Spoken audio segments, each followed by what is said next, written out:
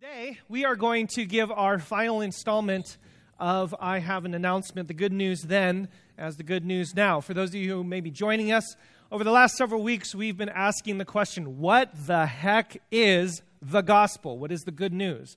And we've been trying to go back through history and been trying to go back through biblical studies and some language and some context and trying to dig up what does that really mean? Because in modern conversation, religious circles, in evangelicalism and Christianity today, there's been a lot of talk about what does Christianity actually stand for? What is evangelicalism? And it's been a part of our popular conversation recently.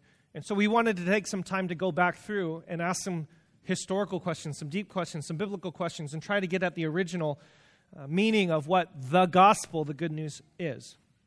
So if you've missed any of those talks, we'd, of course, encourage you to go back and take a listen to those on the podcast, on the Sparkcast, to help you understand a little bit of where we've come from. Because today what we're going to do is share some stories, and two specific couples who are very near and dear to our hearts are going to be sharing on the good news every day and what that good news, what does that look like in their lives every day. So you're going to be hearing first from Stacy and Mark Arevalo, and then you'll be hearing from Marcus and Kendra Randolph. And I'm super excited about this because this is now the Spark community sharing in not just a teaching, but in testimony and letting you all know and letting to witness to God and to God's community, what does this good news actually look like today? So to get us started, everybody please give Stacy and Mark Arevalo a big, warm welcome and round of applause. Hello, everybody. Nice to see you. Kevin asked us to speak about some of the things that are going on in our lives outside of the Spark Church context, even though this is also a very important part of our life. We do have day jobs. I'm a teacher, and Mark works at Yahoo. I've worked at Yahoo since people would say, "Oh, you work at Yahoo?" to, "Oh, you work at Yahoo?" So a while. So we wanted to share just a bit about how we see the good news working in our lives. So I became a teacher. I decided to become a teacher in college, and it was around the same time that I was learning about issues of justice that I also got back in touch with my faith. So for me, those two things go very closely together, and they're inextricable. And so my reason for teaching English, particular, it's the reading that we do and writing. I see it as tools to give my students a better view of their own lives and the world around them. And then I also see it as kingdom work because all students have to go to school. So if they are required to be in my class, I get lots of touch points to speak into their lives and hopefully call out some things that I see that God's doing in their lives that they may not yet see. So fast forward, I've been at my school for about 10 years, and I really have been able to see how God works in students' lives, whether or not I'm involved, which is such a relief because it can be such a burden for those of us who've been in caretaking kind of positions, just to feel like, oh, there's so much that I could be doing or so much more, places where I could be working harder, but I've been able to see God working in the long term in students' lives, whether it's under my care or not. But there are always a few students every year who I feel like God puts in my life, and I have the privilege of walking with them. So this particular story starts this time last year. A couple Sparkers and I went to a conference called the Gay Christian Network Conference, and it was important for me to go because I'm both a Christian and I work with youth who are asking really important questions about their identity. And they're asking questions like, is there a God, and who is God to me? And they're also asking questions about their own sexual identity. And so I frequently work with students who kind of have a mix of these questions. And it just so happened that within 2 weeks of returning home from the conference last year, 3 of my students came out to me. One came out to me because he wanted to share with our class and felt like it was a comfortable place to do so. Another one needed some advice because he was having a difficult time with some of his classmates' responses to his coming out. And then a third student happened to email me about some friend issue and just kind of mentioned that she was gay in the middle of it. And I was like, I think she just came out to me. And then she came up to me a week later and was like, oh, did you notice I came out to you? I said, yes, I realized that. And so we were talking a bit, and I let her know, so something that these 3 students had in common was that they all have very religious parents, and they all felt some fear or disconnect or a fear of not being accepted by their parents and not being quite sure what to do with all of those different aspects of their lives. And so I was able to share some of what I had learned at the Gay Christian Network Conference, and then I actually invited those 3 students to our Spark discussion on human sexuality in the Bible last May. So that was as first introduction to Spark. And then through the summer, we kept in touch even when I was abroad. She's in my class this year as a senior, which was super exciting. And then with the fear around the election coming, we were talking much more frequently. She is a woman, young woman. She's gay. She's Mexican-American, and her parents are undocumented. So a lot of the fears that a lot of us have had affect her directly. So we were texting the whole night of the election. We talked the day afterwards, continue to talk. I thought it would be a good time to invite her back to Spark, so she came. She cried during Pastor Danielle's message. She came the next week to hear Pastor Mark's. And then the next week, during the school day, just a regular tutorial, she came up to my desk like she normally would for homework help. And she's kind of sheepishly standing by my desk. I'm like, what is it? I have some papers to grade here. She's like, I have a question. I'm not sure if I can ask you. I'm like, of course you can ask me. She's like, I kind of want to know more about God. And here we are in my classroom. There's like 25 students around me, and I'm an open Christian at school, but it's still weird for me to talk about God in that context. So I was like, oh, yeah. We can talk about it later. So I emailed her, listen to these sermons, or here's some books. And then I told Mark, and he was like, why don't you just invite her over, and we can figure out what's going on? Because I'm trying to figure out, what does she want to know? How do we tell her? I don't want to push stuff on her. So we had her over to our house. So here's and Mark in our living room, and I was really nervous. I didn't want to feel like I was indoctrinating her in any way because, again, I am her teacher, authority figure, all of that. So I let Mark do a lot of the talking. But one of the first questions that we asked her was, why do you have this question now? Why has this come up in your life? And she shared with us that when she was sitting in this room on the Sunday after the election, that as she was listening to Pastor Danielle speak and the other speakers, that she just felt this incredible sense of peace come over her that was overwhelming, and that it hadn't left her in the weeks after that time. And then for me, I also felt a sense of peace because it wasn't just, here's some good ideas that I feel like everyone should believe in, but she had a real encounter with a God who loves her and a God who's in control. And so we've been walking with her through this. Mark had a good discussion with her that night, kind of just introducing her to the Bible, not overwhelming her, letting her ask a lot of questions. It was right before Christmas, so we loaned her our copy of the What's in the Bible DVD for the Christmas edition. And then I got this snap during finals week when she should have been studying, 11:54 p.m., and she's in her bedroom watching the What's in the meaning of Christmas, What's in the Bible DVD. And she's learning that Christmas stands for Christ's Mass. So over winter break, she actually shared with me that she bought a Bible for herself. And then just a couple weeks ago, she sent me a snap on a Saturday night. She's a high school senior, remember. And this is the snap. She had opened up the Bible. She was at Pete's Coffee in downtown Palo Alto. And on the front, it says, her name, presented to, by myself, on the occasion of, and instead of saying a baptism or confirmation, she wrote, needing God, and then the date. And she added that this was something that she was getting around to and wanting to look again for peace in the Word of God. And so we've met up a couple of times. She's continued to come to church when she can, when she's not scheduled to work. And just we're walking with her through that. And again, not with this end goal in mind, but really having built this relationship. And I guess I was someone that she felt comfortable coming to talk to and being able to ask those questions about. And so I'd like to thank you guys for being a church where she feels welcomed, where she can hear the good news, and where it's something that's very much interwoven in our daily lives.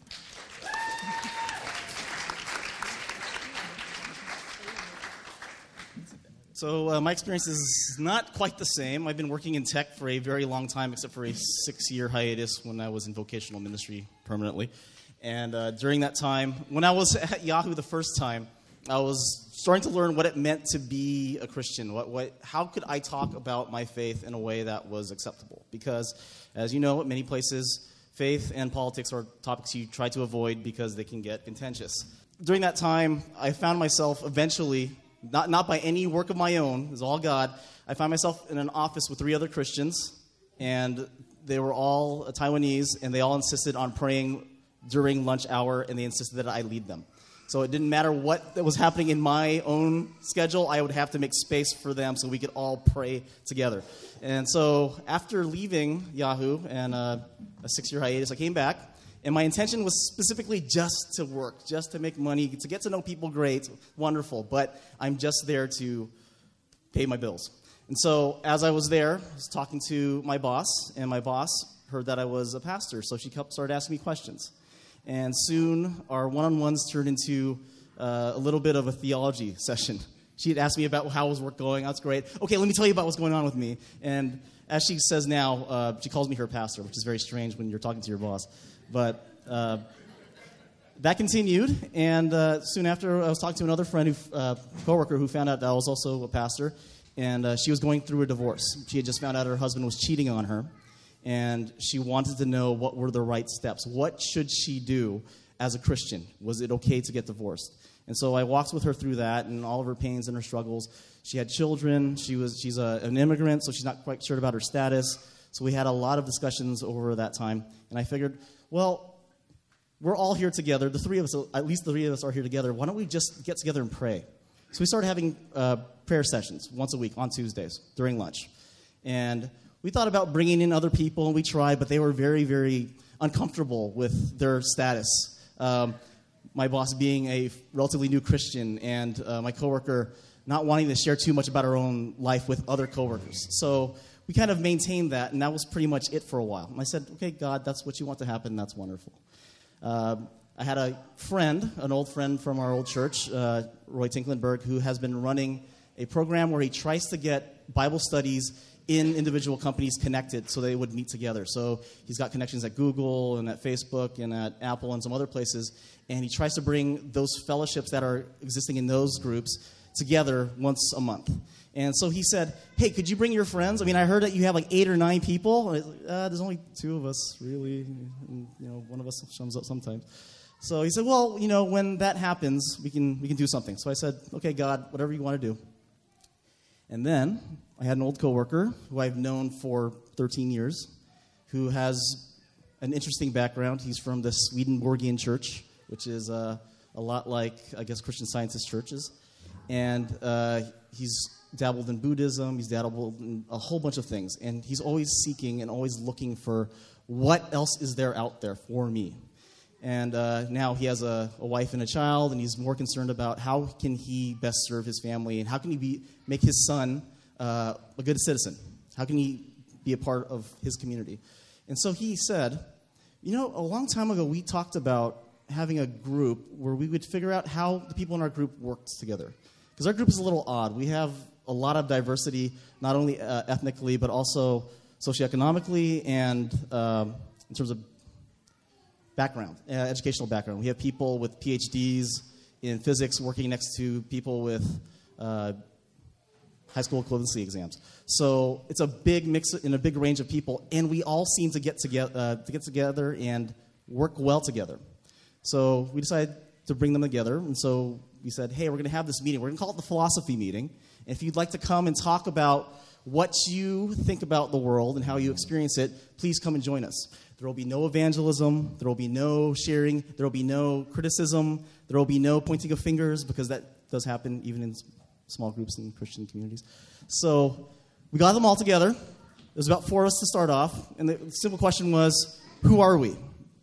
And every week we've gone from there. Now we have a group of about 13 or 15 people.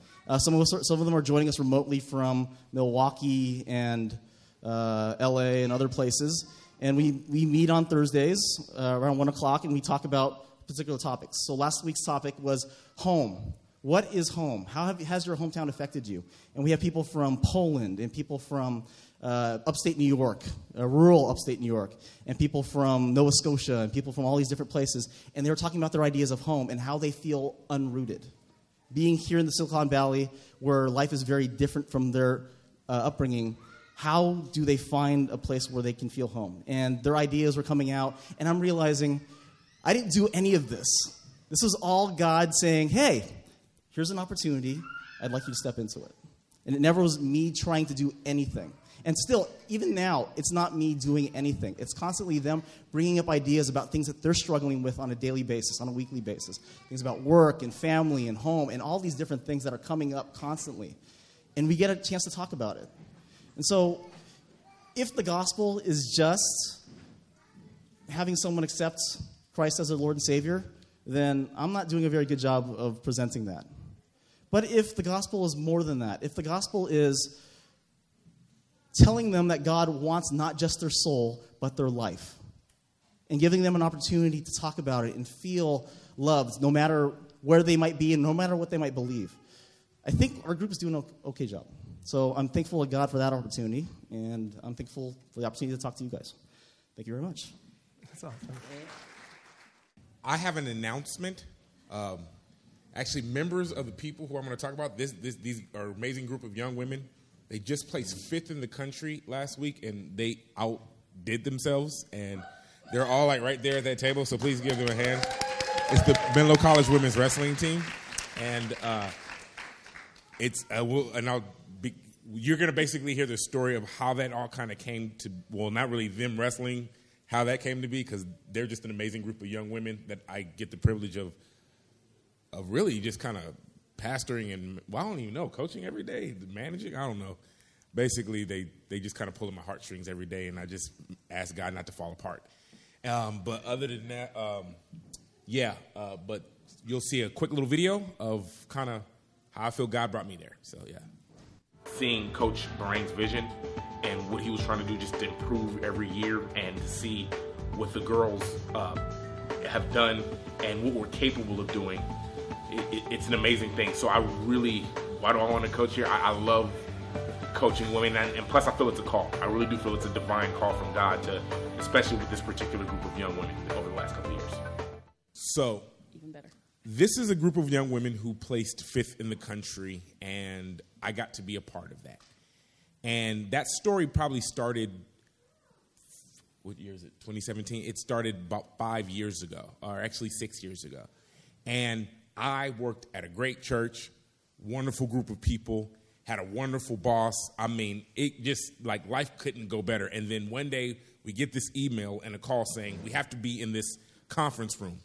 And then proceeded to hear that the leader of our church at that time, just some things happened, and it was a fall, and things changed. And then it felt like every 9 months we were brought in that conference room for some reason, whether it was a layoff, someone else was leaving because of some type of moral failure. It was just like, I work at a church. Okay, this is great. Oh, man. And, you ever, like, work someplace where you think it's supposed to be great, and it actually is great, but, like, it's not great at the same time? and it felt like every 2 years or every 9 months something was happening, and it finally culminated with me being laid off. But my original, one of my original bosses there allowed me to coach. And I had coached my old high school. And I thought that was great. And it's a real difference when you are in youth ministry, which is really great and awesome. But when you coach, like, kids want to be there. So it's not like kids saying, like, parents dropping their kids off and like, hey, fix my kid. Tell them about Jesus. This was, okay, we're here for a reason. We're here to wrestle. And it just kind of kept going. So as a result of that layoff, I ended up coaching at my alma mater in college, Menlo College, and I was coaching them in. And when you get laid off from what you think you're called to do, it feels devastating. But I'm like, okay, now I'm coaching, and it was medicating me. But while I was coaching with the men at the time, I still felt out of place, and because my role wasn't defined. And the head coach at the time had asked me to drive the young women up to a tournament in Reading. And I should have known right then and there that God was speaking to me, because, like, the whole entire time they were like, it's not like men will say women, they get to weigh in the day before, but they're chatty. And so they're talking the whole entire time on the way up. I'm used to these quiet van rides where guys are stoic, like, yeah, we're not saying nothing, kill them all. And they're like, hey, look at this. I'm like, oh, wait, this is so new for me. Like, why are they talking, And they're happy, and it was a trip, because, if you've ever been in a combat sport, or at least from the male point of view, killer all the time. Like, I had to kill everybody, the Bible says don't kill, but, hey. But it was, you got to think competitive, hyper-competitive mode. And I was supposed to go there, drive them up there, and go coach the men, because the men were there at the same time. I ended up coaching the women all day. A month later, I ended up at their national tournament. And at that national tournament, I saw the team get better, and I don't even know how I got hooked in, but I ended up a women's coach. And it has been a wonderful, wonderful journey. I can't tell you how much God has allowed us, or that the good news to just, flow every day. And it doesn't happen unless I get laid off. It doesn't happen unless I go through this really bad situation doing what I thought I still would look. I still like youth ministry. I don't want to volunteer for a job yet because I know what's going to happen. I'll say something, next thing you know, Pastor Marcus. No, not ready for that yet. But out of that, there came a situation where I got to see young people who were in my youth group. So one of the young women, Melanie Cordero, she's there. I coached her at her high school, at my old high school. Somehow she ends up on our college team.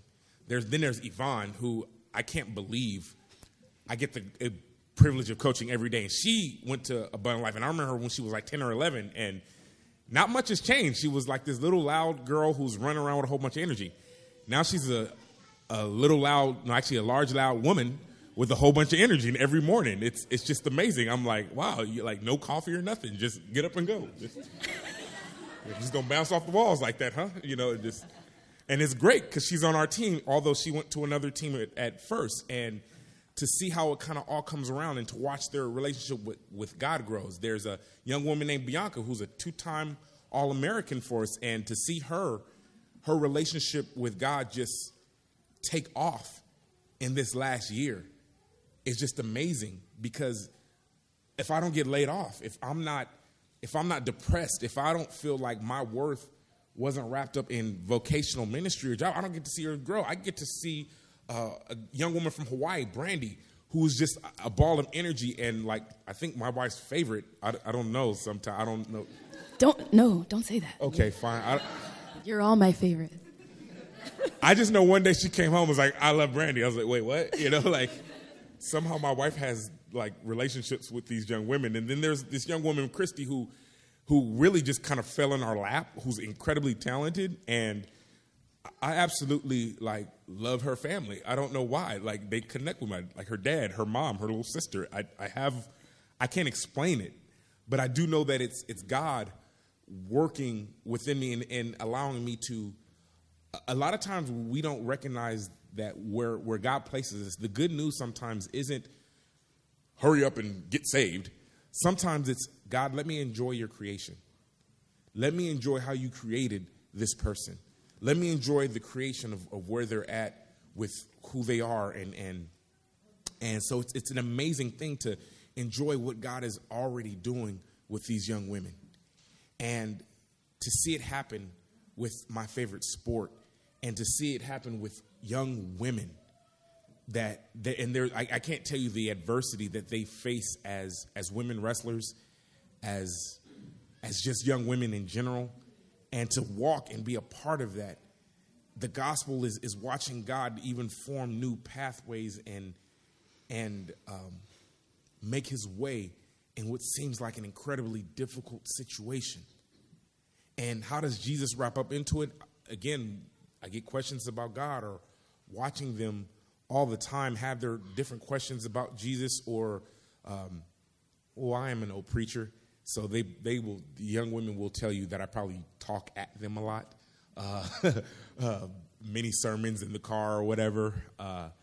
They have their questions, and you don't have to work at a church or be in vocational ministry to be an agent of the gospel, because that's a message that happens every day. And when the circumstances get incredibly difficult, when they don't seem ideal, I find that's when it seems like God gets his loudest.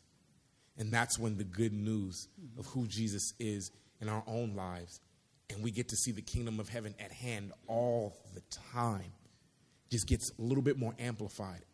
So when we have situations like a tumultuous political climate, when we have situations where there's a job loss or financial instability or infertility or all these things that don't fit ideals, I find that the gospel or the message of Jesus speaks that much louder. And I get to see a group of young women overperform. And just to let you guys know, Lord willing, next year around this time or 2 years around this time, you'll be talking to a team that's won a national championship. And the reason why I know it's got to be a God thing is because our school is the most expensive. We're limited in majors. there's no way that we should be able to be a top 5 team in the country. We don't attract top talent. And yet these young women overperform all the time. I don't know what happens, but I just know that there's a God in heaven who's blessed us with incredibly gifted young women. And I get to share, well, actually, Jesus just allows me to be a part of their lives, and I get to be a part of how God is creating and shaping them every day. So all that stuff that Marcus described, the bad things that were happening, when a series of bad things is happening to you, be encouraged. You're not forgotten. God has not forgotten you. You are a part of his plan, and it will all come out into something that will make sense to you at some point. Maybe it won't make sense in 2 months or 2 years or 2 decades, but it will make sense. And while he was going through, those of us who have been or know someone who's been laid off, you know that there's a decline in, I'd say, the general respect level that the employer seems to have for the person who gets laid off. And this being my best friend and my husband, you know what it's like to watch somebody close to you go through that, and it's awful. And I had worked at the same place, so I knew all those people that he was dealing with on a daily basis, and it was very frustrating to me. So to hear him now say that he loves what he does, and technically this is a part-time job, wrestling coaching, but technically it is. To hear him say that he loves what he does blesses me. I thank God for it. And also, I am also allowed entree into these student athletes' lives because he sees them 5 days a week, 6 days a week, sometimes 7, depending on what part of the season it is. And so I try to go and be a part of it as much as I can, too. I was a college soccer player, didn't know anything about wrestling. I like to pretend I do. But I love now being able to be in their lives and being with them every day. I mean, like, I'm not literally with them every day, but Marcus prays for them every day. Like, in his prayer life, he prays every day anyway, but he prays for them all by name every morning. And that discipline is something that they benefit from, but I benefit from that also. But being able to be a part of their lives every day means that there's no rush to lead them to Christ. There's no rush to, let's do the Romans Road talk and then walk you through, okay, here's what you need to do, A, B, C, check this box. Okay, you're good?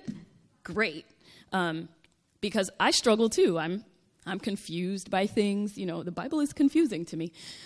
So I'm grateful that spending time with them means that I get to talk to them about things that are important to them. They're undergrads. When you're an undergrad, your life can be very focused. And so I'd rather engage with them in what's interesting to them rather than putting something upon them. And being able to do that, it's a privilege to get questions about romantic relationships, and it's a privilege to get questions about school from them. And so I'm thankful that there's no rush for me to know how to explain this is the gospel in 3 sentences, because it can't be explained that way. And so thank you. And so you see a couple of the action shots of the girls getting after it. And by the way, I'm going to plug it. If you have a young woman, she got energy. She don't have energy. She probably should wrestle. Just you should. It's just a great activity for each one, and we just get to wrap it up. But there's a little piece of a video that kind of gets our philosophy all wrapped up. But it's just I get to wake up every day and do what I love with a group of young women who are just awesome. And I hope that wherever God places you, you get that same opportunity to bring the kingdom into someone's life. And so I think we'll just wrap it up with a little video and let PK take it. We want you to have the education, lifelong relationships. Ideally, we want these young women to be bridesmaids at each other's weddings, to like be each other, like if they have children, to be each other's godparents and stuff like that, to really, again, extend family, and so that they're really great, like they're just an extension of family, and that their children see, oh wow, that wrestling's this great family environment, and that there is, again, a continuation of what's probably already been built in by families. So to the team, we're so glad you're here. We are so proud of what you have accomplished, so thank you for coming and representing. And thank you for being allowed to share your story, for being here.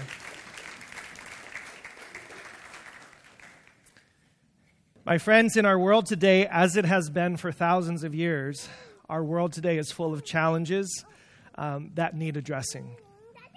There exists injustices in the forms of racism and slavery, misogyny, wealth disparity, political corruption, disregard for God's creation, and a host of other isms and phobias that threaten God's beautiful creation and God's wonderful image in us and our fellow human beings. And I know I'm talking to many who actually long to do something about this. Something big, something profound, something significant in this world. And to know that this one life that we have was leveraged for making a substantive difference in this world. However, the size and the scope of these problems creates an additional problem that many of us are all too familiar with, which is the wide chasm between the challenges of this world and the work that needs to be done and our felt capacity to actually make a difference. What can we really do? It is easy to feel overwhelmed with the daunting task of, quote, millions, whether that's refugees or prisoners or the enslaved or the poor. But this is where the gospel speaks deeply and profoundly. The gospel is not the declaration that I'm here to eliminate all the evils of the entire world. Why? Because back in Genesis, God actually did that with a flood. And he promised never to destroy that earth, this earth, that way again. No, this gospel is profound because it speaks of how to conquer these evils, not by power over the world, but by love over a meal. Not in power, but in conversation. Not in staunch declaration, but in relationship. The gospel works because it works in everyday life, with everyday people, in everyday situations and circumstances, every single day. And this is why I'm so grateful to Mark and Stacy and Kendra and Marcus for sharing. For not only are they exemplars of what it means to be ambassadors of the good news, they highlight the fact that out here in our congregation, in this community, the gospel is alive and well. It is alive in a hospital volunteer who sits with the dying to provide comfort, community, and dignity in a patient's last breaths. It's alive in a colleague who discusses faith, science, and deep philosophical questions without condemnation, but with true humility, curiosity, and welcome to the exposure of deeper truths. It's alive in a doctor who volunteers his time to meet the medical needs of those who are most needy, to bring care to their bodies and hope to their souls.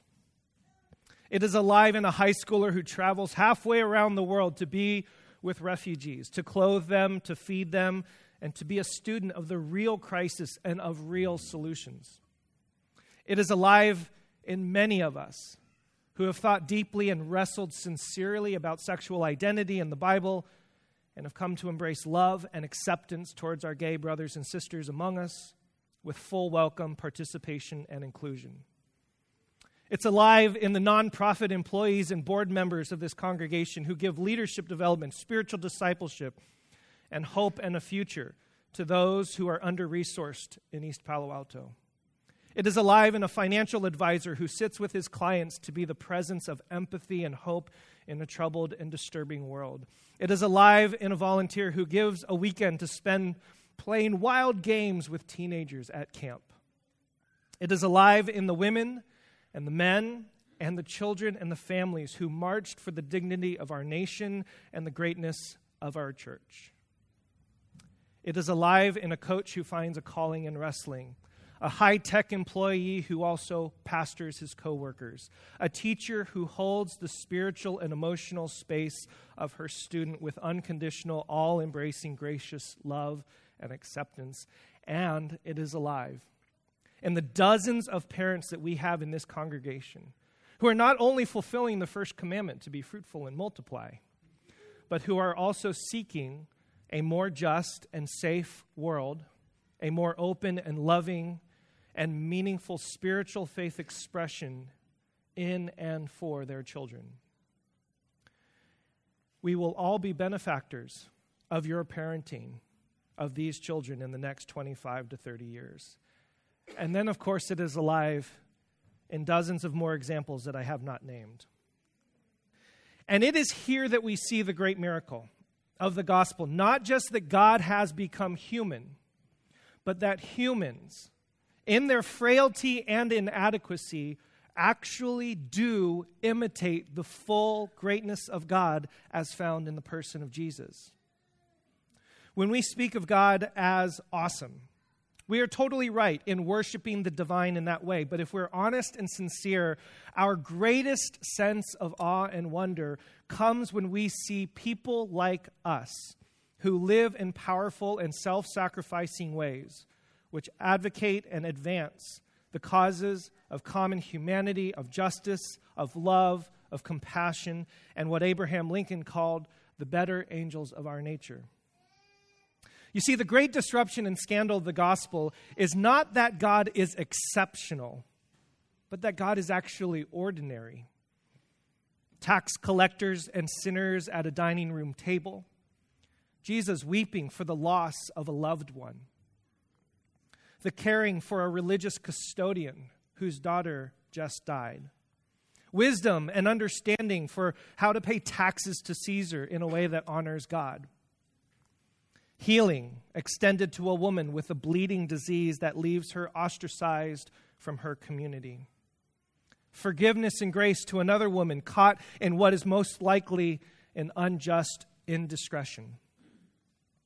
And purpose, meaning, direction, and calling to a fisherman just trying to find his identity. These are not high theologies.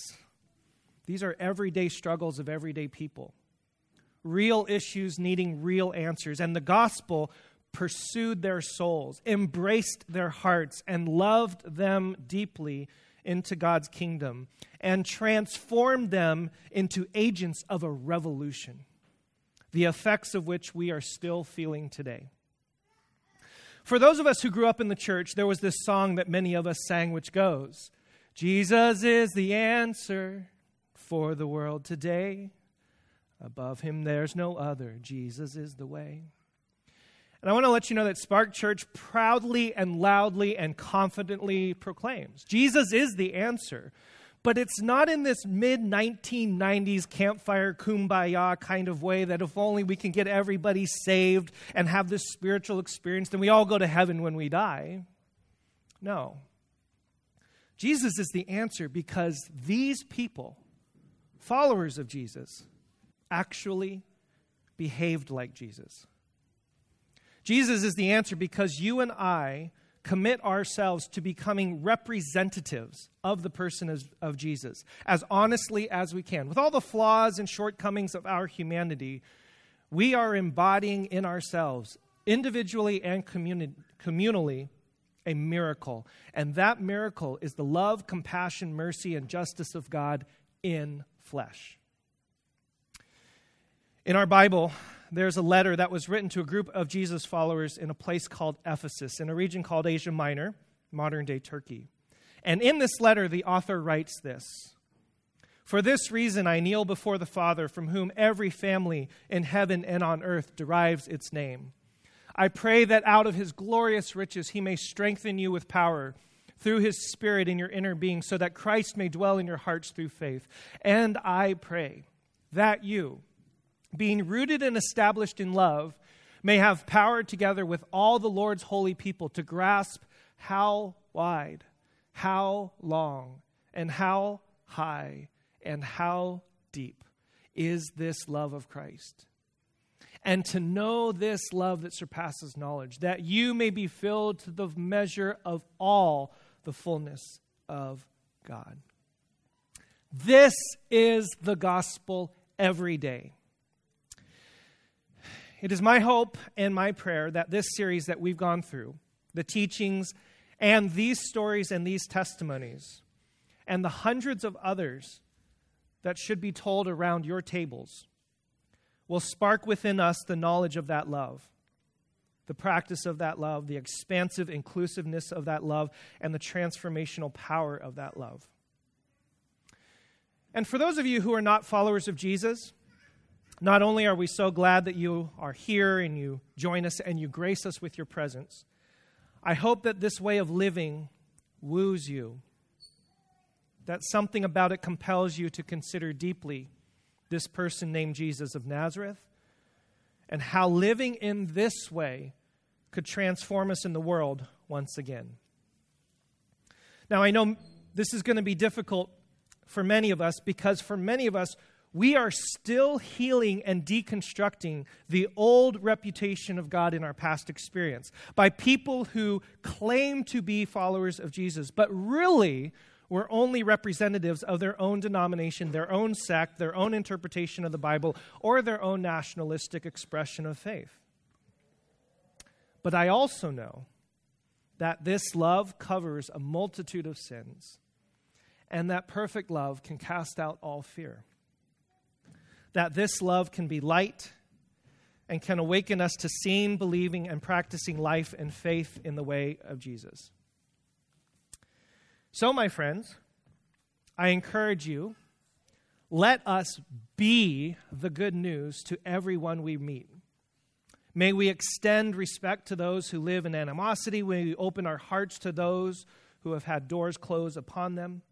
May we pray for those who are your real or even ideological enemies. May we give up a comfort to bring dignity and shelter and food to those around us in need. And in the midst of the big challenges of this world, and they are big, may we never underestimate the power of this gospel every day, as exemplified in these stories. My friends, may you love God and be loved by Him. May you love yourself and extend to your own heart the grace that God has given you. And may you, as one who has been embraced by that love, behave in accordance with that love in your everyday life. Whether it is raising children, whether it is doing tests in a lab, whether it is running an after-school program or teaching a class, sitting in a cubicle, or sitting around a table. My friends, that is what we believe is the gospel. And we believe it is not only good news then, but it is also good news today.